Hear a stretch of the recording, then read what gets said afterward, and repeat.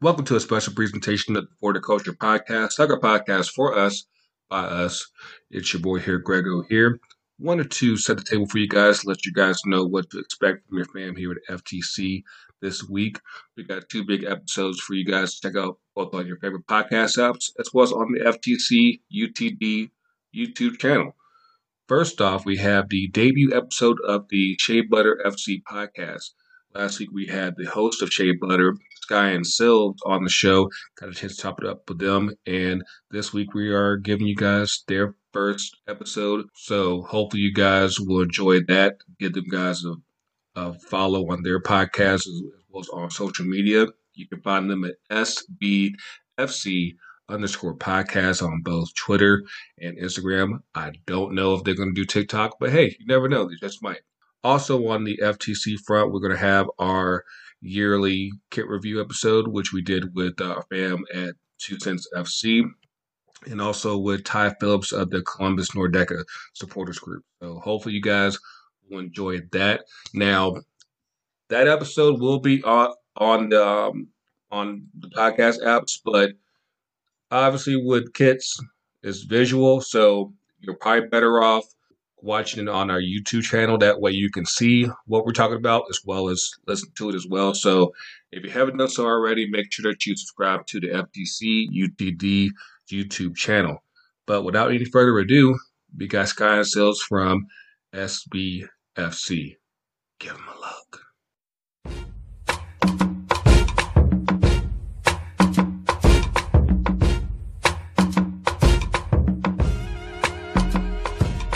What's up? What's up? What's up? What it do? Hello, world. What it do? Hey.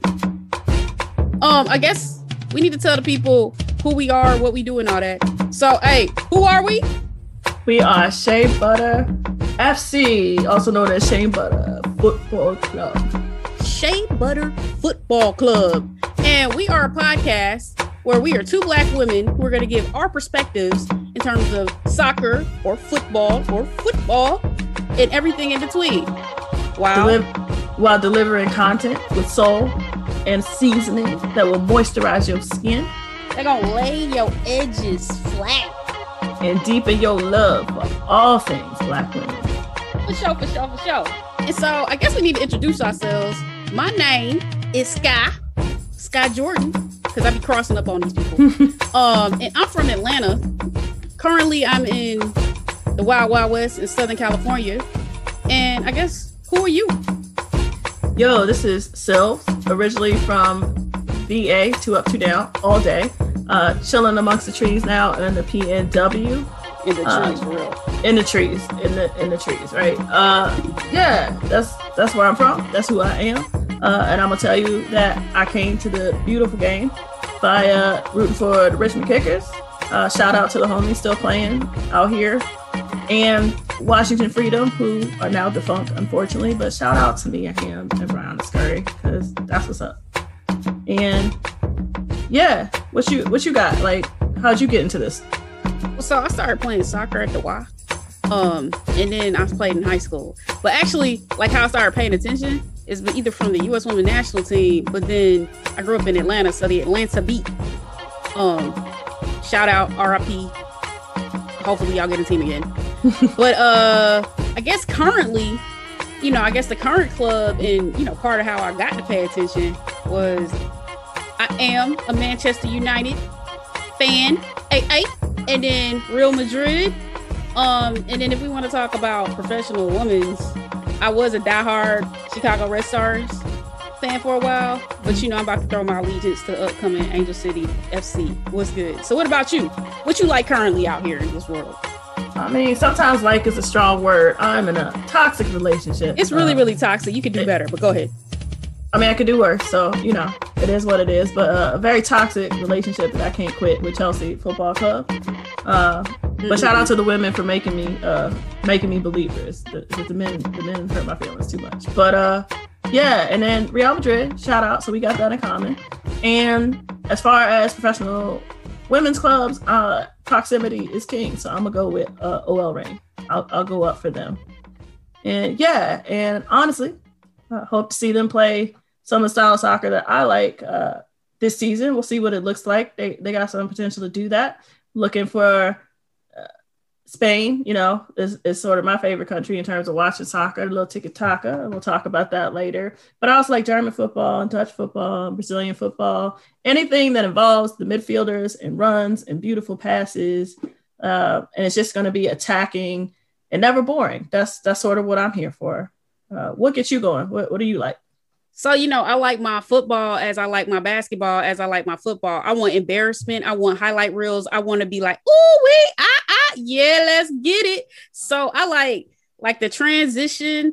I like, all the points. But I also like the technicality. I like the ball possession. I like the smoothness. I like the, having the shivers and having to shimmy my shoulders because of the bombness that happens. I like the nutmegs. I like the putting people on the floor. So, I like the possession styles and attacking styles of the Spanish league. I like Brazil as a national team, and it's just in football in general out through there. Marta made me go, yeah, let's go. Marta, the GOAT for sure.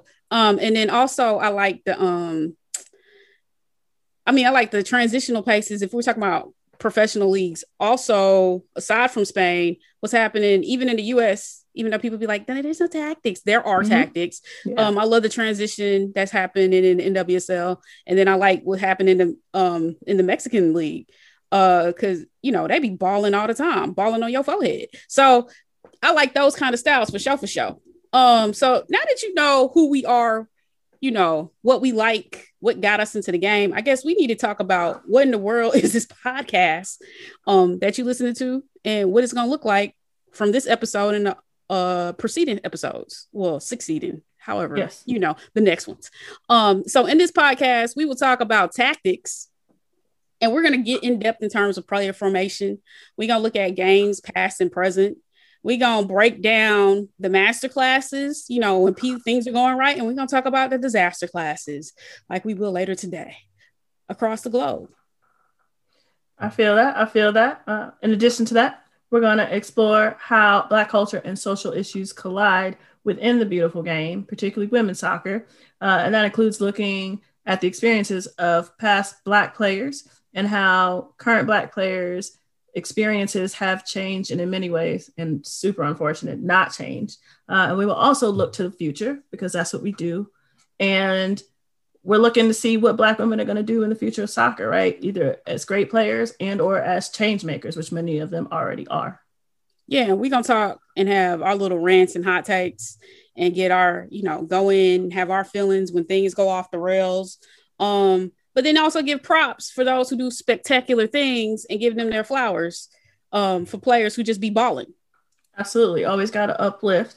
Both of us like to play GM, so we're going to speculate and give you some hypothetical musings about possible player movement, league growth, league opportunities, and other random scenarios, because I'm random, that will make the game flourish and hopefully be more entertaining. And all this to say, we're going to do all these things, say all these things, talk about all these things, and give it to you for your ears weekly, because we want to provide a voice to the Black woman soccer football fan. You know what I'm saying? Absolutely, because we out here, so we want to make sure that y'all are heard. But most importantly, we are going to stay dropping those shea butter bombs. Shea butter bombs. And what are those for the people? Educate the people about what that is. Simply put, shea butter bombs are golazos for Black people. So when your favorite Black player puts that pretty ball in the back of the net from 25 feet, Woo! That's a shea butter bomb, and you better yell it when you watching it on TV. Honestly, it could be even short range too, because they Black. Yeah, it's just gonna be a five ass shea butter bomb. That's fair. You know what I'm saying? For sure. So I guess since y'all know what this is about, let's get into what we're gonna talk about today. So today we're gonna get in a little bit. In the first segment, we're gonna dabble into the Champions League, the UEFA Women's Champions League, and what happened on both legs, and preview the next round for the semifinals. And then we're going to get into the Women's Soccer League, or the WSL, get into some matches of today. And we're going to delve into a particular match that involved Manchester United. And then we're going to get into the National Women's Soccer League, the NWSL, we're going to preview the Challenge Cup and deal with a video surrounding the Challenge Cup. And then after that, we're going to have a segment, our weekly segment called Rants and Raves, where we're going to get some things off our chest and show props to those who were blessed and did that thing this week. And then we're going to get you about this show. So I guess we need to get ready and kick it on off. Let's talk about this Champions League. I mean, let's go, Sue. Let's get into it. So this past week, the second legs of 3 of the 4 quarterfinal matches were played. Lyon and PSG has been postponed till the 18th because, believe it or not, we are still in a panorama. So hopefully everybody gets well soon and we can get ourselves a lovely competitive match on April 18th, which is a weekend. So I hope y'all are tuning in. But we're going to talk about the matches that did happen. We're going to start with my girls, Chelsea. They played Wolfsburg. So in the first leg, they won 2-1, despite not playing that well and honestly being outplayed for large stretches of that match by Wolfsburg, who simply didn't put away chances. Had they done that, we would have been in big trouble. But we took advantage of our opportunities, despite our defense, which was not great in that first leg. When she's not lying, Sills is not lying. When like Chelsea, the first game got really blessed that Wolfsburg couldn't put a ball in the net, because before the first half, if I'm recollecting correctly, they honestly probably could have been up 3-0, 4-0. Something like that. And over the course of the game, that first game, they should have probably dropped 7 goals into the net for sure. It was like a battering ram the first game. Like the timeline was all in a twist and turn, Yeah. It was crazy. Yeah, I think part of that too is people wrongly underestimated Wolfsburg, who went to the finals last year. So I'm not really sure why. I know you're right. I know some of it. They lost Pernille Harder to the team they happened to play in Chelsea, and she came in handy. So I'm happy. Yeah, she did. Moves. But yeah, I never underestimate German teams. That's a terrible idea. The second leg, we went in 2-1 with Wolfsburg having that away goal. I think we played a lot better. Still had some shaky moments for about 15 or 20 minutes of that game. But for the most part, got our back line together. We still miss Marin for sure. But it was a lot better, a lot more movement. Once Kirby and Kerr got going, the game sort of opened up. I will say the first goal was on a penalty call that I didn't think was a penalty. Not a penalty. Sam Kerr going down in the box. Having said that, though, I think the defender took the wrong angle, which was to go inside on the left there. But so, Sam Kerr channeled her really good. Ellen White, Rachel Daly, like it was a really good. It was good. It was a little divey. But it made it do what it needed to do. It did, but ultimately, hey, it got Pernille Harder a goal against her former team. So I don't think that was fun for her, but she's got on that Chelsea blue now. When you got it on, you hit that badge and you keep going. So she was able to do that. And then Wolfsburg had an amazing chance on the other end to put it in the net and really make it a match, and just whiffed on it. Yep. And not too long after that, Sam Kerr, to my opinion, shot the goal of the tournament so far. Playing in the box, gets it back to goal. Defender trying to keep her from turning right to put her right foot on the ball, grabs the back of her jersey. Kerr turns anyway and puts it in the back of the net. It's just a testament to how far her game has come. That back to goal play, the strength to be able to make the turn regardless of the defender literally darn near draped on you, and to be able to slide it in and finish it in a career where she always hasn't been able to finish those kinds of plays. So shout out to Sam Kerr for the growth. I certainly appreciate it as a Chelsea fan, and I'm happy for her, man. So she's definitely added an element to her game. And it seemed like after that goal, then like Wolfsburg kind of like, I don't know how to describe it. They could look kind of listless. They look kind of upset, because then Frank Kirby scored off a bad pass. Yes. And then it was like effectively over. And so deflated like Chelsea was way more prepared. They still were getting worked a little bit, but they were way more prepared, and Wolfsburg just didn't put the balls in the net. And so Chelsea ended up winning that for sure. Yeah. I think, there was just a level of deflation there. It happens that way sometimes. You think about all those chances. And when you miss that many, it just feels like an extra sort of stab to the heart. So shout out to Wolfsburg for a competitive match. Chelsea moves on. We'll mention their opponent in just a moment, but do we want to talk about the other fairly competitive game that was going on? You're talking about the Manchester City versus the Barcelona? Barca? Yes. Well, before we get there, we got to talk about what happened previously in that matchup where, Gareth Taylor had told the world that he was effectively going to park the bus on Barcelona. And so me as a Manchester United fan who've witnessed this team multiple times this season, I was like, that's a bad idea because that back line, while it's good, it is not that good. And, Barcelona's going to tap dance on it. And that's what basically happened in the first game. They parked that bus and then Barcelona came and hopped up on that bus and ran through that bus and flipped the bus up on his forehead and on the side and everything and rolled it on down the street. They had fun. They were really overwhelming. Yes. And so, tell the people what happened a little bit with that. Sure. Game. So the homie Sky is right, and the homie Sky has been banging that drum pretty much all season about bang, bang, bang, how that City backline can get worked by a team that can possess and has speed, and that is who they came up against. So parking the bus probably wasn't the best strategy when you have midfielders of caliber who can break down any defense. Now, I will mention, in fairness to City, they were playing without Steph Houghton and had to rearrange their backline. I'm not so sure her playing would have mattered. It wouldn't have calmed them down a little bit, but she wasn't going to get any faster, and neither was anybody else on that back line. Barcelona had their way in that first leg. They won 3-0. They probably could have won 6 or 7-0. They probably just missed 6-7 chances. I think particularly Esme Carter probably didn't expect, Esme Morgan, didn't expect to start that game. But she was defending on the right back in the right back position, and Carolyn Graham Hansen could have walked to that goal anytime she wanted to. It was just so open for her all game. You had the speed of Asisa Ashawala, who scored twice, once in each leg. So shout out to those Shea Butter bombs for sure. But yeah, Barcelona had their way. When you have a midfielder of the quality of Alexia Putellas and the like, right? It's just going to be really hard to stop that.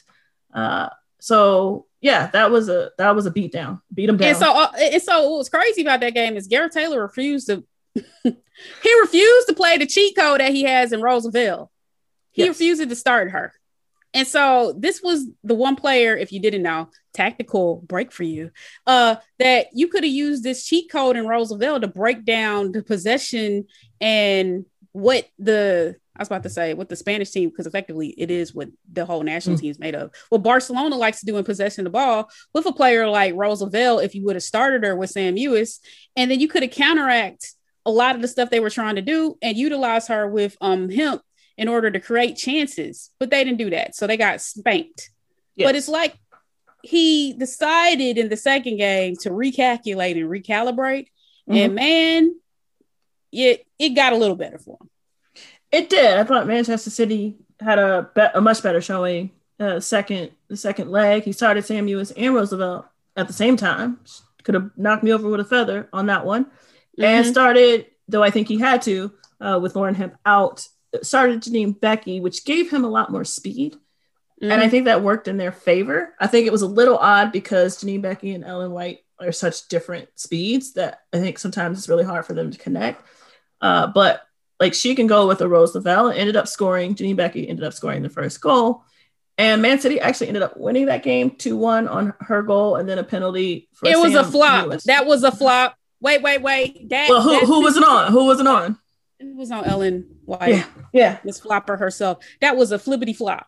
It looked a whole lot like that World Cup penalty. I still don't think it's a penalty. But all right.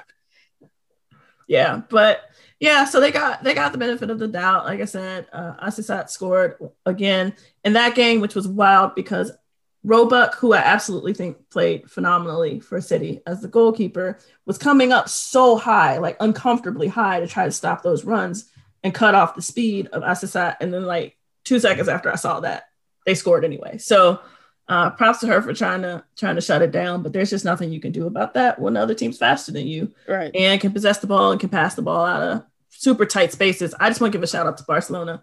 So sexy how they pass out of tight spaces. I just wanted to give a shout out to that. No, that's what I'm telling you. When I tell you I like my soccer, like when I like my football, my soccer looking like that, like I was just like, whoo, yeah, Lord Jesus, they're gonna be a problem for whichever French team comes out of this tie. So I'm definitely looking forward to that.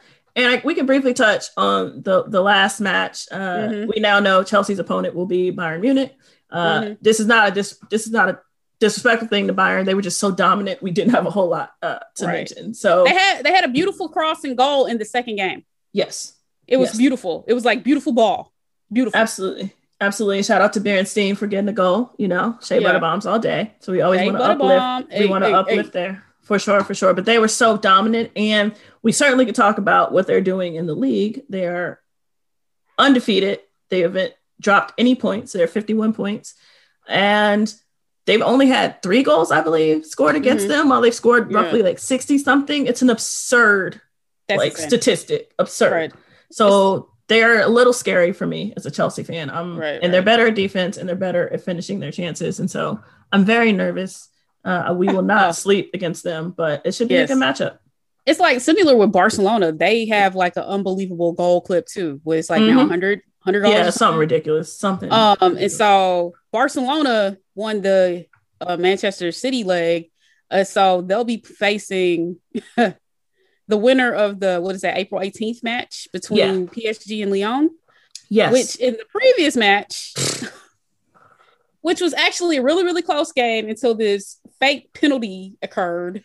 Ooh, where the legendary Formiga inadvertently hit a ball, which I don't even think did it hit her hand. It actually probably hit her shoulder. It was called a penalty in the box when actually she wasn't even in the freaking box. Right. She wasn't in the goalkeeping box. And so it was just a bad penalty. For whatever reason, didn't get reviewed. So Lyon got a away goal, I'm understanding, basically from a penalty that never should have happened. And so PSG, while honestly they're probably the better team, is going to have to score at least 2 goals because away goals carry more weight in the Champions League. And so we'll see what happens on the 18th. Yes. But yeah, that's the semi-final match kind of slight preview. And so as we wrap up this Champions League's matches, we're about to take a little break. But afterwards, we're going to talk about a typical day in the Women's Super League. The WSL in the UK. We're going to talk about, in particular, I guess we're going to dive in to what was my Manchester United's loss to Brighton. Ooh. We'll be back. We'll be back in just a moment.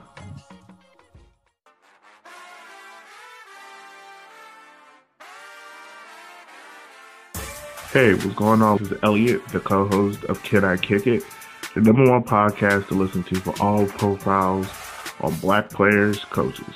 We just finished up an episode with Reggie McKay, one of the leading capos in Atlanta United, and also the founder of Gold Food. We got an upcoming podcast coming up where we're going to be profiling the 2018 French National Team, so make sure to look out for it. So you want to listen to all our podcasts, you can check us out on Anchor or on Apple Podcasts or all other podcast feeds. And also on YouTube at River City 93. So, once again, I'll holler at you guys later. Be safe, be easy.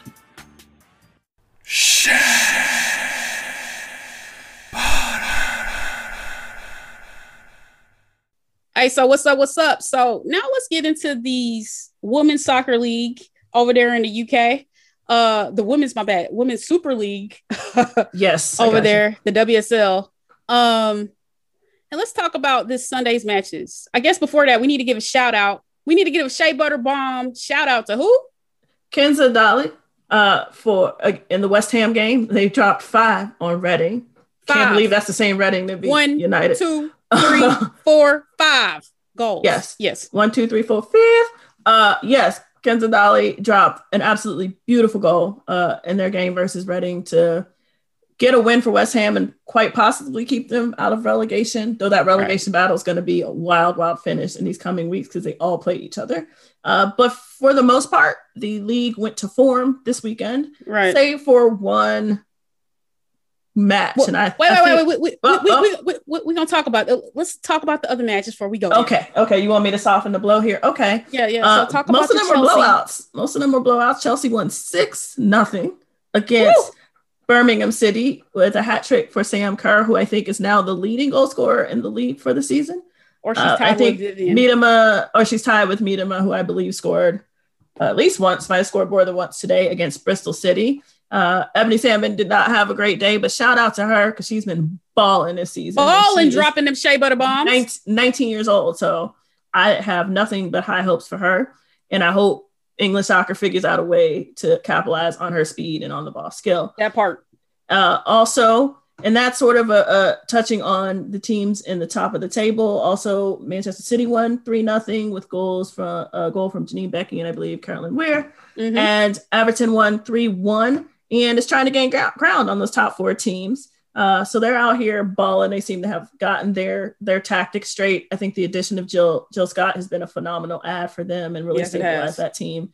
So yeah, everything else seemed to go to form, but we gonna have to talk about it. And you're gonna have to talk about it. So what happened to your girls today? Wait, hold on now. So everything went to form except for with my beloved Manchester United women. So we're gonna talk about them extensively in this segment. Today, my squad played Brighton, which is led by the greatness that is Hope Powell. And earlier this week, she said, they asked her, what are you going to do when you're going to, deal with the Manchester United? And she's basically said, I'm effectively going to, in more terms than not, park the bus. We're going to stay super organized and let them try to come through. And at that point, I knew she had been watching film. And so she saw some of the issues that I've seen all season, which I'll get to in a second. And so, of course, she parked the bus with intents to effectively let Manchester United struggle with passing and then kind of force itself into a bunch of mistakes. And if they could capitalize on something like a penalty on a handball in the first half, it go up, then they could just effectively just hold the line and just stay secure and protect the goal and have Manchester United run around and take shots and not have anything go in and win the game. And that's basically what happened. So my team had a disaster class today. But it was a part of a reoccurring thing on top of some injuries that occurred all throughout the season, that we just really need to get into the facts that are the Manchester United issues. And so should I break it down? I'm gonna let you cook because that's your team. If I talk about it, I'm a hater. So I'm gonna let you go and I'll interject as I see fit. Okay, so let me explain to y'all what happened was. So with my Manchester United, I've watched a couple of games before the season. I had heard about some issues in the midfield. The homie Sills has said, midfield's a little issue. It's a little problem. It's a little bit, even beyond that, I had watched some things before the acquisitions of Tobin Heath, Christian Press, Alessia Russo, that you could see that there were some issues throughout the team. And they were kind of like scrapping together wins and so forth. But what I've noticed through watching all these games in full is that there are 3 major issues that need to be addressed at some point ASAP, but particularly in the off season, which are the following. The first is there are some really big breakdowns in terms of fundamentals. In terms of the passing, the team collectively can't cohesively pass, whether short or long. They have trouble in defending and offending, playing offense and set pieces as a result also. And so you're having, when you can't pass, when you can't do set piece defense, when you can't deliver set piece worthy type of balls and passes, then you're going to be struggling and having issues in the first place. Add that on top of the fact that you have some personnel issues where you don't have the quality of players you need to have in terms of the midfield. And that would help to kind of mitigate some of these passing issues.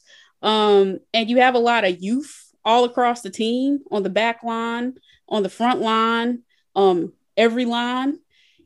And then you add this together with some incurring injuries that happen over the course of the season then you got some big problems that just get exacerbated when you add in the last portion where you have tactical implementation failures.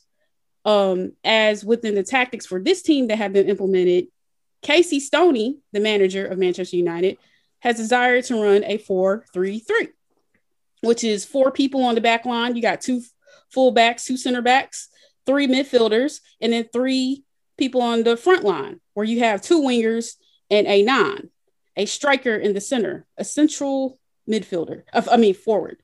And so basically in having this, it would work and be cool because, over the time in my paying attention to what was going on, I could see what Casey Stoney was trying to do. She acquired the pieces. She acquired all these attacking pieces that were like luxury sports cars. She got this Ferrari, she got the Maserati, she got the Mercedes, she got all these fast little cars ready to go and roar to effectively burn down the league because she's a phenomenal defensive line. So basically what she could do is set up some kind of tactics, set up the personnel in a way where with her attacking pieces that she acquired, when she got the Tobin Heaths, the Christen Press, the Alessia Russos, with the Lauren Jameses and the Ella Toombs and the Jackie Gronins, that she could put all the points on your forehead while being able to craft up a phenomenal defense that has given the top of the table mad problems. And so she could have the fullbacks run up and down the flanks, the wingers running all around, have the midfield service someone that's in the 9 position, could service Alessia Russo. If you wanted to service a phenomenal winger that is Christen Press, who could also play a 9, could also be in the midfield, service whoever and be like a complete nightmare to defend while having phenomenal defense. In theory, that would be beautiful and work, However, injuries dismantled all of this, And so in the process, as a result, you're having tactical implementation failures because of the first 2 major issues I pointed out, the breakdown in passing and the quality of players and the issues in terms of just doing the fundamentals correctly. You then effectively don't have a sound midfield. And so the biggest issue all season has been in the midfield and the inability to pass through the midfield to the front line or away from the back line. And so you've put mad pressure on the back line to try to hold up and not fall apart as youth. And then you've put mad pressure on the front line, particularly even in the midfield with your 10, and who is usually a young player like Ella Toone, Lauren James, to have them make decisions that as young players, they haven't gotten to the point of maturity to do yet. And so in the process, they can't service the balls correctly to who is your 9, who has been Christen Press for large chunks of the season because Alessia Russo has been hurt. And so you're effectively then taking one of the best players in the world out the game, because if your midfield is having issues moving the ball to the front line, and then you're relying on utilizing a 9, you must have somebody who can adequately service the 9. But when that is not happening, you then are effectively removing that 9 out of the game. And so then you're then forcing the wingers to have to put in crazy work, moving up and down to retrieve the ball out of the non-midfield to bring it up back and forth. On top of that, you then take out one of your best attacking midfielders in Jackie Gronin, where she has to cover sideline to sideline to effectively make up for what is lacking in midfield quality, as the defensive midfielder, who has typically been Haley Ladd, has had to drop back and protect the back line because of all the passing issues that are going on. And so as a result, you effectively have cut off your 9, you're forcing mad work on the wingers and fullbacks. The fullbacks are then coming out of position that are causing the center backs to be overtaxed with the defensive midfielder. And so then you're then causing all kind of errors to happen on top of the errors that are happening in set piece defense. And you got an erroneous goals and everything's going off the rails. Yeah. And so in effect, as the time has gone, this 4-3-3 is then effectively like being implemented week in, week out, as several people have been injured, as several people have been in and out of the lineup. And you're getting to a point where, you might have won a bunch of games previously as other teams were either injured or coming into form or learn how to gel or just bad, that it's catching up to you now when you're all super hurt and injured, and you effectively have schemed in a way your whole team out of the game plan. And that's basically what has been happening. Oh no, absolutely. And I think, I'll let you run with that. And I think you pretty much covered most of my sentiments. I certainly do want to acknowledge that injuries have not helped Not at all. Manchester United, considering who's been hurt. They are the new injury FC for sure. Yes. And I think I've seen a slight adjustment on Casey's part recently with the formation being, I think, a 4-2-3-1, but that effectively still leaves too much room, particularly if you're dropping those two midfielders back to help defend. So essentially putting 5 on the back line. It's just, it's the midfield, right? Like it's the youth and just the struggling to find the pass, even when somebody's screaming they're open, right? And if you're going to insist on playing with a 9, particularly in a 4-2-3-1, where the 9 is up top all by herself, and again, it's usually Kristen Press, who hasn't really played 9 since early in her professional career. Right. Yeah, it's going to be a bit of a disaster, right? And teams are just going to park the bus, much like Hope Powell did. There are ways to scheme around that, right? Like you could do a 3-5-1 just to make your passing lanes a lot smaller, and like the ability to mess up the pass, it almost covers for that because it's such a confined amount of space. Having said that, I'm not so sure, in terms of timeline, that's worth doing now. I think today effectively knocks Manchester United out of that Champions League competition. Right. I'm hoping they can keep 4th, just for your sake, because Everton has seemed to have found their form. Right. And that's without arguably their best striker and Govan. So, yeah, I think, what are some of your fixes for that? I know I've heard you say a few things, but what's the one thing you think? The most important part at this point is just to keep winning games. And then you wanted to, let's say you still do have hope for the Champions League spot. You got, you're on the last hour, your heart rate is at the minimal, right? You can almost get there. You need to win out. And you also need to make a goal differential. You have phenomenal attacking players. Even for those, Jackie Gronin, Ella Toone, Lauren James, Kristen Press should put mad goals on the board if you allow them. Even with the Lucy Stanifer, either with the Haley Ladd, heck, even with the Millie Turner, you should be able to put with Anya Botley and Maria Thorsdottir. I have Thorsdottir. Yeah. Or they could service balls up the field. Like, you have the talent to do this, but you have to create a formation that allows it to happen. And so I was thinking of a 2 up top, then 4-4, where you effectively would put 4 back there. You keep the 4 back there, but with the 4 in the midfield, you give the freedom for them to either join an attack or help protect and defend. And then with the 2 up top, you prevent the isolation of like a Kristen Press, put her up there with Lauren James or Ella Toone, and allow them to go to work and move wherever the heck they need to move. Yes. I think one of the bigger issues in the recent games is that Casey Stoney has had Kristen Press play interior while Lauren James was playing on the other side, on the exterior, on the wing. And that's particularly problematic because while Lauren James is a phenomenal ball handler to a point, she hasn't evolved to a winger yet. She's a young player. It took Kristen Press, Tobin Heath years to get to that point. She's not there yet. So while she can handle the ball, what I noticed teams were doing recently, and they did it today even, is they were effectively allowing her move up and down the wing, and then they would trap her.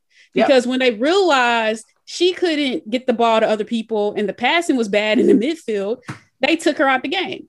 And so already the 9 was out of the game unless whoever, Kristen Press, Jessica Sigurworth, moved outside of that position. And so you effectively had shut down the offense. Where if you would have had Kristen be on the wing, she is a comfortable winger. She used to be she used to do this all the time, where she was effectively in each game a forward midfield hybrid. And so she can carry the ball up and down the flanks. She can service people. If things get in trouble, that's fine. She can take 5 people with her and service the ball to whoever else. She could have serviced to Ella. She could have serviced to Jackie. She could have serviced it to Lauren. And so she just needs the outlet to steadily be involved in the game. And it's all game, because this woman would put up at Chicago Red Stars in particular, put up goals at the 89th minute, the 90th minute, extra time minute, just putting goals to either tie the game, win the game. Yeah. And so you needed to let that free to be able to get involved, as with you needed to give Lauren James movement to be able to move and be free and hold up the field and support the midfield in the center. And it's kind of funny, in a couple of games, the last couple of games they played together, you could see where they actually switched inadvertently into the right spots. Did it themselves, yeah. And almost either scored goals, or if they were in the wrong spot, they almost scored goals in the wrong spot. When they got in the right spots, they scored the goals. But it's like, if you would have did that from the jump, they would have helped you burn down the other team's defense and help you just solidify the wins against Arsenal. Heck, even today, if they were healthy, to be quite frank. Yeah, no, absolutely. I think most of the goals I've seen Lauren James score over the past couple of years have been dead central, or pretty much she's drifted slightly. Looks like normally left, maybe right sometimes. Right. So yeah, I think even just switching those two would have probably helped solve a lot of your problems. But having said that, like you said, went out the rest of the year. But what's the one fix you got for them going forward? Make sure Jackie Ronan is never on nobody's wing. I guess the biggest thing is to unlock your players so they can attack and flow and be free. How does Casey Stoney do that? And let go of the concept of the 9. Yes, that I agree with. You can just let it go. Manchester City men do it all the time, and they have one of the best 9s ever. I think too, hiring an offensive mind, almost like an offensive coordinator, would that part too go a long way, because that's not Casey's wheelhouse. Not saying she can't learn it, but that's not her expertise, right? So you need sort of to be able to do that in tandem. So I think hiring somebody with an offensive and super attacking mindset. And with really that, it can't be you rely on a Kristen Press Tobin Heath, because I've heard this and seen this hot take from several people. They are still players in her system. She is still the manager. Yes. And so she needs to have an offensive coordinator. Yes. To work with her. She's a phenomenal defensive coordinator of any tactics on the football field. Right. So she needs an offensive coordinator to help her. She needs the Eric Bieniemy, you know what I'm saying? Yeah. So what does that look like? She needs to go to Spain. She needs to go to Italy. She needs to go to the United States, go to Mexico, grab somebody out of some of these leagues to help her scheme in game and game to game, to make adjustments to utilize her players to the best of ability.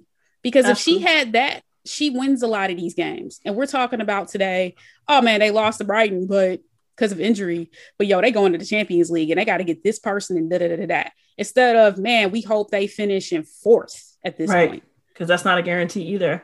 And I think that's a big part of it too, but also just player acquisition. I'm super interested to see, regardless of whether they make the Champions League or not, because at the end of the day, United's rich. So they can spend money. Just interested to see who they get, right? Because you still have to have the quality players to do that. If you look at the Champions League, the teams that are successful spend money, or at least have players of a certain quality. You can't build a Champions League team organically anymore. Like women's football is sort of past that point.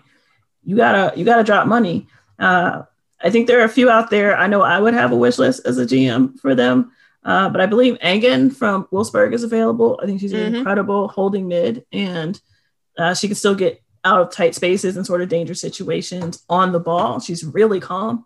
She doesn't seem to be fazed by much. I don't think you can get Andy Sullivan, but I think an Andy Sullivan type who also can play defense, but is incredible on the ball, incredible in attack, can run with people, but also can sort of dime passes over lines or to the wings. And it's just doesn't have a whole lot of panic, is incredibly smooth, is taller, right? So it goes further, right? Like people can't keep up with her stride for stride. And I think there are a couple of players that she might have a shot at. I think Alana Cook's contract is up at PSG, if I'm not mistaken. And I believe she is a dual citizen. I believe yes, she is. Her father is British, right? So, and she serves beautiful balls. Yeah, and she's an incredible defender and can help in the attack. Is it going to get phased? Plays the right angle most of the time. Can play center back, is probably best at that position, but you could probably tuck her in on the right side as a compliment to Ona, and it wouldn't look terrible. So you can sort of have her as a stopgap if there's injury or you can't necessarily acquire the outside back that you want. And the last one, and it hurts my heart. Mm-hmm. It really does. Go ahead and say it. Because there aren't a lot of 9s in women's football, right? Like not true lines, sort of that Abby Wambach style of I play centrally, I do hold up play, I'm strong, I'm gonna ram it down your throat. And Casey Stoney seems to be committed to that, which isn't surprising. There's a lot of philosophical English football tied into having a 9. And there's one that sits on Chelsea's bench most of the time, right? In Bethany England. And I think she has the mindset to play for Manchester United. And while we are rivals, that is not our biggest rival. And so I don't think it's an affront to the fan base in the same way as it would be if she went to, say, a Tottenham, right? Mm-hmm. Or even an Arsenal. So, yeah, I think she would work well with Casey. I think she'd fit into that culture and that team. I think she's a very good goal scorer. She was the leading goal scorer for us last year. I think if you give her a chance, she's hungry. I think she's out to prove people wrong. I think she wants the spot on the national team. And so that might be somebody worth acquiring. And you have the money to do it. So we'll see. Cha-ching. That's what you got to do. And cha-ching? So, okay. Yeah, cha-ching. You got to break the bread. All right. But yeah, I mean, in the off season, they for sure have to solve these fundamental breakdowns in the passing. They got to just pass, pass all summer, pass into the preseason, pass every practice. Yes. Aside from that, fix their training facility issues because too many people have gotten hurt. Yes. This isn't a one-off. You've had some serious issues where you lost your star players for months. Kristen Press has been hurt was sick for a month. Lesia Russo has been hurt for multiple months. Tobin Heath has been hurt. Leah Golson's hurt. Haley Ladd is now probably hurt for the rest of the season. Ivana Fuso is hurt. Oh. You know, we could keep going on and on and on. You have to fix the issues that are either happening in training or with the training pitch or both. But yeah, making those changes, bringing in the correct personnel, and then getting an offensive coach to correct these tactics to make the changes, I mean, is important. Blacko had to go through it. Emma Hayes had to go through it. Yes. Casey's going to have to do it. Yeah, and like I said, I think her ceiling is very high. I think she is talented. Friendly reminder, she is in her second year in the WSL, so she's obviously still learning. We both like Casey Stoney very much. Yeah, Casey Stoney is 5. She's 5. Yeah, so I want good things for her, except for maybe against my Chelsea. But yes, I want her to succeed. You want great success. Thank you very much. Yes. Okay.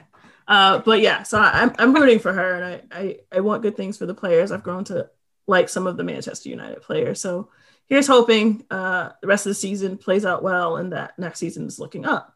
Right. So before we get to our next segment, we're going to take a quick break. In our next segment, we're going to preview a little bit the NWSL, talk about some things we might not have liked that we saw this week from the league. Woo! And we're going to give you our rants and our raves before wrapping up the show. So stay tuned, and we'll be back in just a few seconds.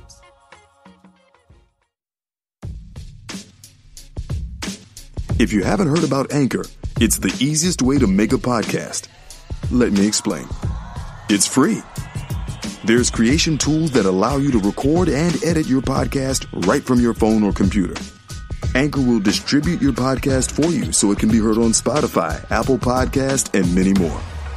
You can make money from your podcast with no minimum listenership. It's everything you need to make a podcast in one place. Welcome back to Shea Butter FC podcast with Sylvs and Sky. So we got to whisper that from now on. That's right. So we're going to jump in now to our domestic league, the National Women's Soccer League, NWSL for the fans.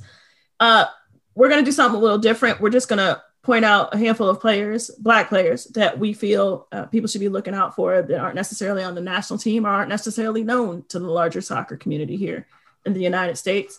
But before we do that, speaking of Black folk and Black soccer players, we need to talk about the promotional video that the NWSL made this week. Oh, Lord Jesus Christ. To promote the Challenge Cup, which was very successful last year. To give credit to the league, it was the first professional sporting event, team sporting event in the United States to be completed successfully during the pandemic. So always going to give them props for that. However, some other things happened at that Challenge Cup last year. So this was in the summer, right in the midst of what had happened with the murder of George Floyd by the police in Minneapolis, St. Paul. This was on the heels of the Breonna Taylor murder while she slept in her bed, not too long before the Challenge Cup started or earlier in 2020, and all of the other acts that had happened, and bringing attention through sport to these things, a la what Colin Kaepernick did in the NFL and what others have done before. And the NWSL decided this was worth highlighting, Mm-hmm. which would be all well and good, except last year's started off well, didn't end very well. We've heard, obviously, coming out of last year's Challenge Cup stories from current and former players about some of the issues they had, and particularly having those conversations with their white teammates, right? The lack of training, the lack of DEI, everybody's favorite thing these days. It is clear that the National Women's Soccer League, the NWSL, did not have a single ounce, a piece, a iota, anything of a diversity, equity, inclusion officer, office, entity in their organization. Yes. So this all this crap was handled horribly. Yes. Particularly with the Black players. With the Black players, and I think the culmination of that, or the symbol of that, unfortunately, because it keeps being shown over and over again, which we're getting to in just a second, was the moment that Casey Short, now Kruger, broke down on the pitch just from, I imagine, as a fellow Black woman, the load that is being Black in this country and having to be in predominantly white spaces and having to have conversations that, quite frankly, your white coworkers don't want to have. And in that moment, famously, is being held by Julie Ertz. So fast forward to this Challenge Cup. The league obviously wants to capitalize on the success of last year, right? It's launched the careers on the national team of several players, or the relaunch, if you're talking about Christy Mullis. Right. So they wanted to make a hype video, a presentation video, and they seem to take pride in the fact that they confronted racial justice issues, regardless of Black people telling them they didn't necessarily do a good job. Right. All well and good. Not well and good, but obviously, okay, it's going to go forward. Who am I but a lowly fan, right? But in this hype video that came out this week, they showed the clip of Casey and Julie on the field. They're showing Casey Kruger's trauma to promote their league and promote the work they have professed to be doing, even though they should be and could be doing more.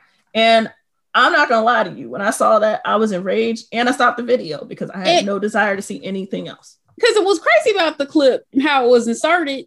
And then they had like a clip of some, like, I think it was Oil Rain and a bunch of rainbow kids. Yes. Where basically they were acting like they solved transphobia, racism, homophobia, LGBT phobia, everything in the midst of this Challenge Cup. And it's like, where on earth is the diversity and equity and inclusion office, anybody, rep? Did they exist? Did you get one? Have y'all read the anti-racism books? Did y'all do the work? Because clearly it's not looking like it. And I know, did you even talk to the Black Women's Players Collective, which was spawned during all of this, to see, hey, is it cool for us to put this moment in the video? Is it cool for this video to look like this? Did you have the conversations? I suspect not. I suspect not. Because it was like, it was pointing out, don't put this out there. Don't make this video. Like, don't stop capitalizing on Casey Kruger's trauma. Like, don't do it like this. Exactly. And yet here we are, still talking about this almost a year later. And this is on the heels of also this week, the NWSL putting out a policy around trans athletes, which was A, rather exclusionary to our non-binary siblings, and B, not a very good policy. A lot of pushback on that as well, rightfully so. Right. A lot of stuff in there that's not backed up by science. So in many ways, as much as we love watching the league, they got to do better. Like this, they got to do better. You. This is 2021. World, so. Like, you got to do better, be better. Like, and if you do have a diversity and equity inclusion rep, like, do they have genuine influence? Right. Do they have the correct power, or is it stuff that make you feel comfortable as white people? Exactly. So, because that's the bigger overarching problem that is plagued the success of football in this country. It's like prevented the billions from happening in the women's game because we're allowing racism to torpedo the sport. People out here think that Black and brown and Asian people do not like football in this country. Right. So if you drive around, they play it. They love it. But they can't get the access to it because of the pay for play, because it's how it's set up. How you can't get the access from the college ranks to the pros. And so that's why you see the disparities. And, you know, you don't need to do a study to figure it out. You need to get unracist. You need to get anti-problematic. You need to get anti-racist, anti-problematic, and be better. Absolutely. Couldn't have said that better myself. Lord Jesus.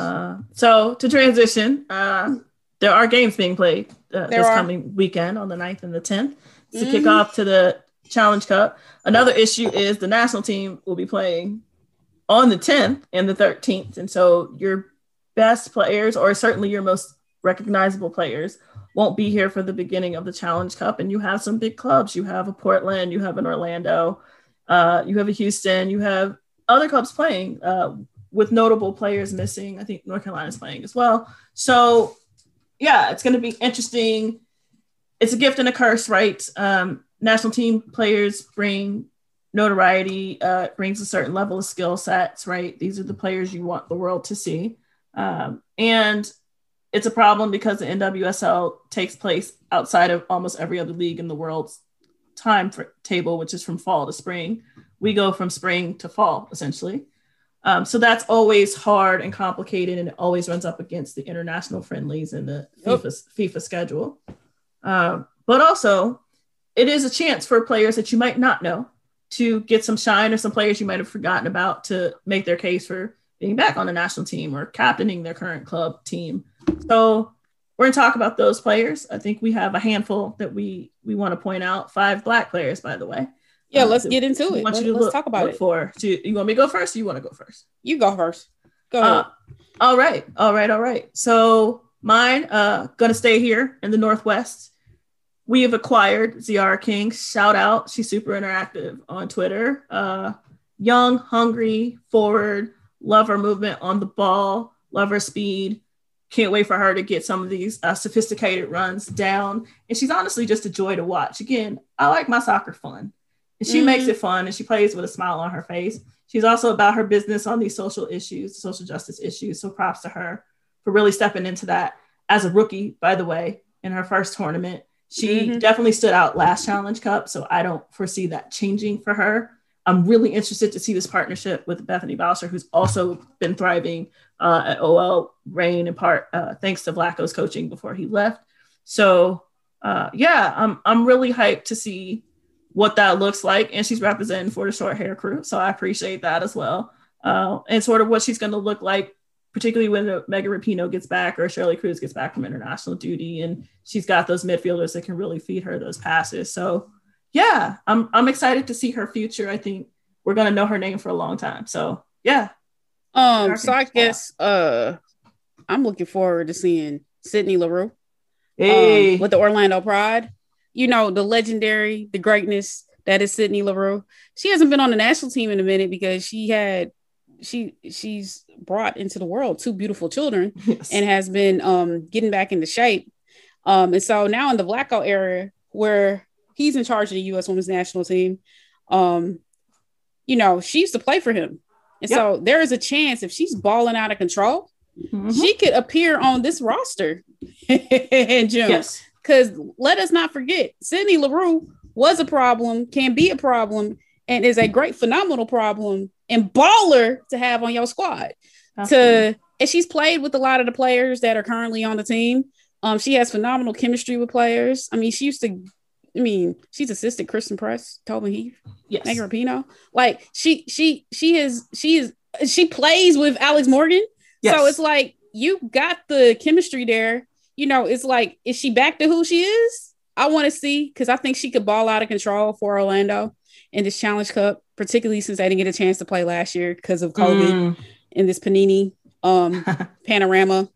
pandemic that prevented them from showcasing their skills. Yes. So I'm looking forward to seeing what she looks like. Who else you got out here in these streets? Yeah, we love Sid Leroux here at Shea Butter FC. And a friendly reminder to you all, of the current crop of 30-year-olds, she is the youngest. So she is. So never forget that. So I think she'll be back for sure. And Vlatko has proven that he's willing to give people second and maybe third chances. So I'm excited to see that. For me, I got Simone Charley. So again, another one who stood out last year, or another player, forward, that stood out last year during the Challenge Cup, particularly in the absence of an injured Sophia Smith, who's very much in the national team pool. I think she and Morgan Weaver hopefully and likely have figured out how to play together. I also think it will absolutely help that 2 of the best players in the world, in Lindsey Horan and Crystal Dunn, will who's likely in the midfield for Portland. So that should be interesting. Friendly reminder to those who forgot Crystal Dunn is now in Portland because life is unfair. But yeah, so I think with the services that they'll be, providing and sort of those runs, those overlapping runs where she can play off of that, that'll work to her skill set. It might take them a minute to gel, but that team is loaded with talent. And I think she's a ridiculously good complement to that. I think Portland is set, with the impending retirement. I'm not writing off Christine Sinclair yet, one of the GOATs.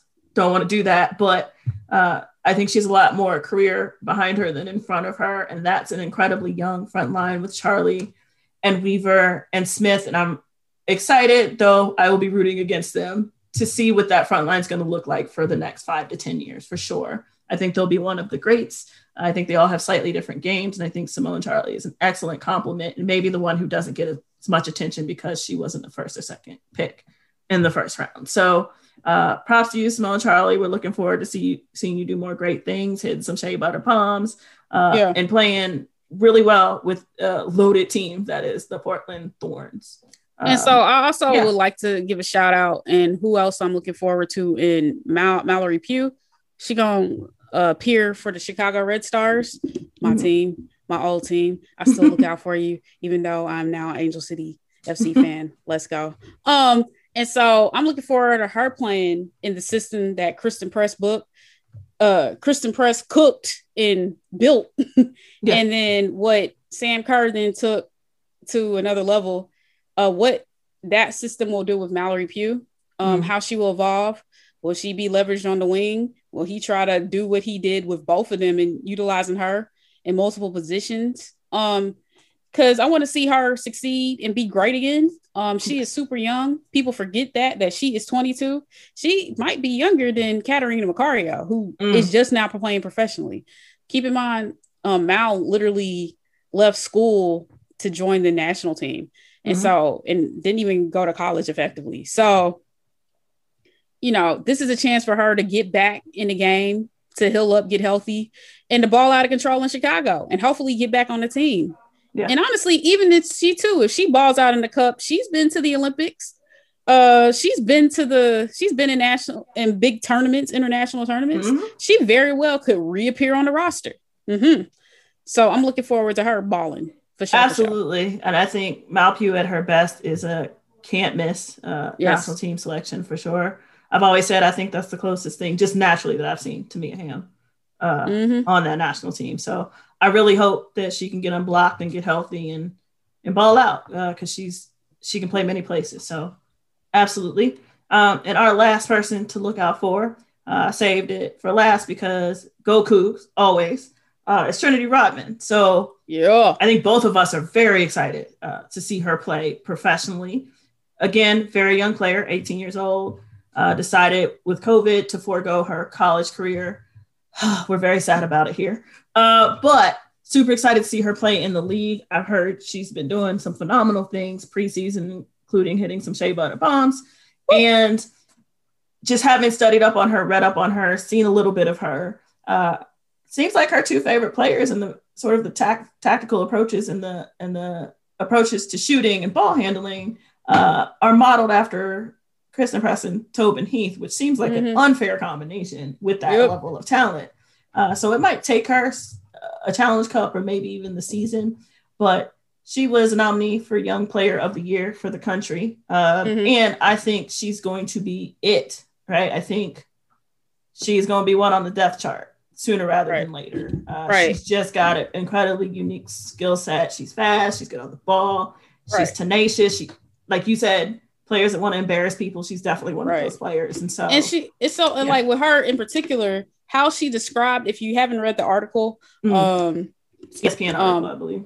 Yeah, where she talks about how she models her game after Tobin Heath and Kristen Press. Like the level of detail in terms of how she analyzed their game. Yes. She's like a teenager. Right. Like, just think as she adds tools to the toolbox and develops her skill set, what that's going to look like. She's already there and is really close to even playing with them on the national team. Yes. So, she's going to be really, really, really good, really, really quickly and really, really a problem, particularly for the upcoming World Cup in 2023. Oh, we'll absolutely. get into that in the future. You know what I'm saying? We Plenty talked of about time. that. Plenty of time. So I guess, do we need to get into our little special segment? Yes. So I'm gonna let you kick that one off then. But yeah, this is the last major segment for us, and then we will wrap it up and let y'all get on with your day. Well, so let's get into these things. We call it the Ranston Raves, where we gonna rant a little bit, and then we gonna get some raves and cheers, and then you're gonna be on your way. So I guess I'm first on the docket. You know, my rant is dedicated to these individuals who have these horrible hot takes on Al Gore's internet, where they decided they want to effectively call Black players overrated. And from what I've seen for over the last few months, the two Black players in particular are some of our faves, and Kristen Press and Crystal Dunn, where we go, oh no, Crystal Dunn is not really the number one player in the world, or Kristen Press isn't really that good. And it's like, we get on all these hot takes. Lord Jesus, with Manchester United losing games, even today, people were talking about Kristen Press is overrated. Like, Kristen Press didn't even play today. She was hurt. She wasn't even in the stadium. Or then even with Crystal Dunn, where Sebastian Salazar, you know, gave props and said, yo, she should be ranked number one in the world. I saw people saying, nah, Crystal Dunn, she played in those positions years ago. She hasn't been ranked that high and all this and blah, blah, blah. And it's like, yo, let's not do this. So let me do some favors for you. Before you decide that you're going to make hot takes on these Black players and disparage their names, I'm going to need you to do some things, particularly because you like to do this with Black players in particular. You even do this with Lauren James, and she's super young, you know, but you won't do that for anybody's white counterparts. So let me give you some advice. What you need to do is, when you feel moved that you want to talk about somebody like a Kristen Press or Crystal Dunn, you apply this to other players, but particularly for these two players. What you need to do is then open up your internet browser and type in the www for the World Wide Web and get on there and get you on your Wikipedia page. Search their Wikipedia pages. Go scroll down to the section for when they played in the National Women's Soccer League, the NWSL. Look for the teams and the years they played for. Kristen Press, you know, she played for the Chicago Red Stars. She played for the Utah Royals. In terms of Crystal Dunn, she played for the Washington Spirit, Portland Thorns. And then you go take yourself to the National Women's Soccer League homepage, or even go to YouTube and look for the years they played, and then type in the years they played and look for the games, and then go click on the film and watch the tape and watch them ball, and watch both of them in particular ball out, beast out, and one mixtape, embarrass people, put goals on people's foreheads, and play multiple positions. Be hybrid players. They're out here being midfielders and forwards at the same time, even playing defense, and doing it all game, cooking people up, dragging people to the playoffs who have no business being in the playoffs, winning whole league championships, being in the best 11, like balling out of control. Yes. And then you stop playing these games and saying that they ain't worth a damn. Because let me be clear, Black women, Black people, but particularly Black women, have to go above and beyond the call of duty to be balling as they need to get any recognition or props. And so y'all like to say they ain't worth a damn or they not doing this thing when they actually do the thing all the time. And so, you know, they have to be so great to be and exist in a sport that's so white, you know? And so it's like, it trips me out when we say they're overrated, when in fact they're underrated. Amen. You know, because we don't correctly give them their flowers. And that's a travesty. And that's got to stop. Ladies, keep balling. Keep dropping them shea butter bombs. What you got, man? Amen to that. Amen to that. Mine's going to be brief. But I just want to talk to some of the adults in WOSO fandom, Twitter, whatever we're going to call it. Actually, the media also. It's the media, but it's people who have access within women's soccer who are grown and have salaries and benefits, and in some cases, children. Mm-hmm. Okay, so listen. Part of what my homie here just said, right, was Black women are rarely overrated because they're rarely rated, right? Mm-hmm. So WOSO Twitter is not a huge place, right? There are also a lot of young people on WOSO Twitter. I'm talking teenagers, early 20s at best, right? Who have particularly gravitated toward the Christen Presses, toward the Crystal Dunns, toward the Sid LaRues, toward the Midge Purses, right? Because they're Black women and or women of color, right? These are the players that they go up for because here's a newsflash. When people of color don't see themselves, they look for themselves. They look for representation so they can imagine the possibilities, right? And if you love a sport, you want to see yourself reflected in it. Mm-hmm. I was never going to play goalkeeper, but I sure as heck cared about what Brianna Scurry did when I was young, right?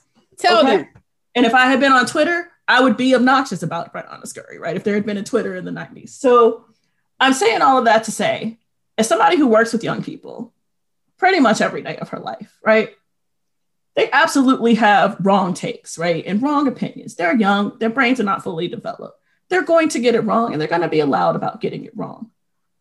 But when we're on social media, particularly on a Twitter, where you have the option to scroll past or mute or block them, you all instead choose to engage in ways that are very much like punching down.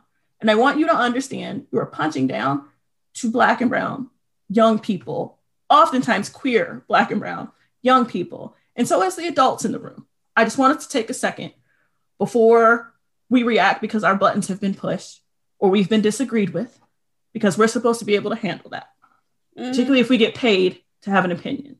Right. I want us to take a moment and pause and question why we so viscerally feel the need to punch down at young people. We've got to stop that. We're the adults. We have to set the example and we have to do the work. Mm-hmm. And it makes me incredibly uncomfortable to see that happen fairly regularly, as if no lessons have been learned. And I know this isn't going to make me friends or fans, and that's fine. I don't live my life that way. I don't need your validation. I'm a Black woman. You're not going to give it to me anyway. So check yourselves. Right. As adults, I say that to myself as well. Check yourselves before you say something or do something that's going to cause irrevocable damage to young people who are just trying to find some joy in a world that does not love them. Right. Okay. And particularly when it happens because because they're defending Black players, perhaps. Yeah, and they're usually right. Oh yeah, they're right more than they're not. And again, when you have the option, always the option to just scroll past, ignore it, block it, or mute it. Not that hard. I hope you're not doing engagement with people you don't like for content, because that is a reflection on you and not the young people. I'm going to give you the benefit of the doubt, and I don't do that a lot, but let's just check ourselves as adults. Let's be adults. Let's be better. Let's lead by example so that we can bring more people into this fandom and not run them out. Word. That's my rant. And so now you gave a sermon right there. So what's your rave for this week? Because let the people know about some greatness out right now. Yeah, absolutely. So my rave, and I could do this all day, but my rave is the shout out to Gabriela Alvarez, who hit a ridiculous goal from about 26 yards in Liga Mexico Femenil, which, by the way, if you can catch games or highlights or whatever of this league, they are balling out of control. It's never boring. They score beautiful goals. They make beautiful passes. And shout out to the Mexican national team. They hired their first woman, I believe, late in 2020. And that team's coming. So for the rest of CONCACAF, and I'm talking to our own national team as well, be prepared. The Mexican team is going to be here, and they're going to be here for a while. And I'm going to enjoy watching them play, even if I don't want them to beat my team. Sometimes I might want them to beat my team. But yeah, I just want to shout out Gabriela Alvarez, who absolutely made a ridiculous goal. I think she put her team up 2-0, and they just ran around the field like little kids, berserk. The coach was hugging on people. It was fantastic. And that's what this sport is about. It's fun. It's a game. It's a beautiful game. It's the best game in the world. So that goal made me go, woo. Yeah. That was like, woo. When you screw up your face, like, ooh, yeah. That was like, I was like, go.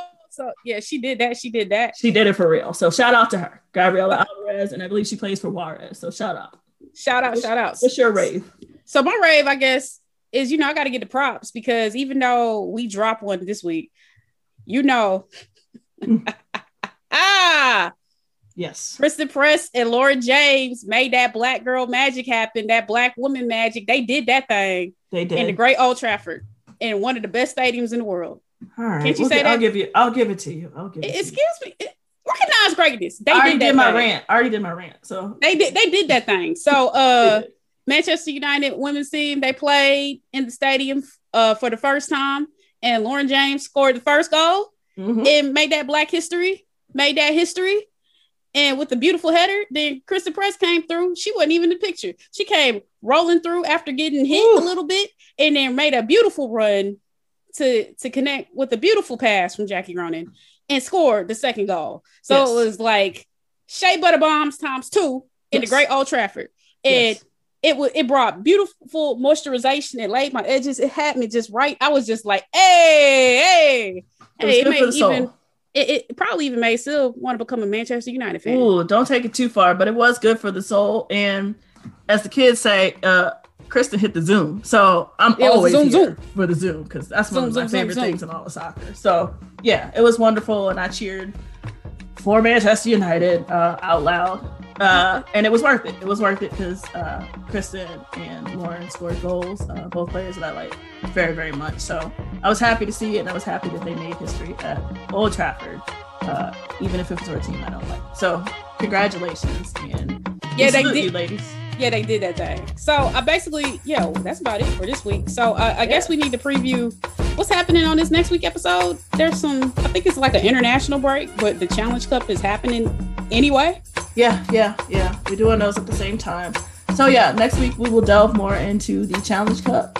First couple of games for sure. The 9th and the 10th are the first games. You can check the NWSL.com for the full schedule. All games will be on Paramount Plus. It is a subscription service, but it's well worth it. I subscribe, so get yourself your soccer fix. We also have international friendlies. The United States will be playing Sweden on the 10th, always a pesky opponent for us. And then some version of the French squad on the 13th. Yep.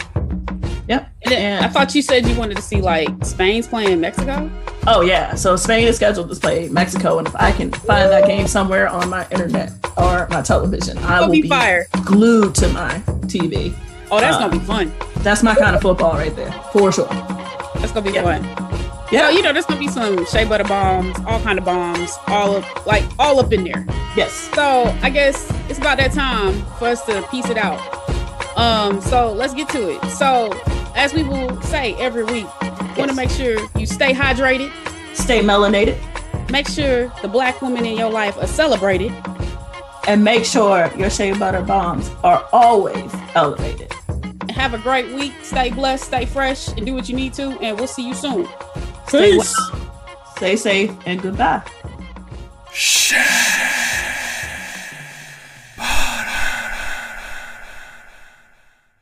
This is an Alliance podcast.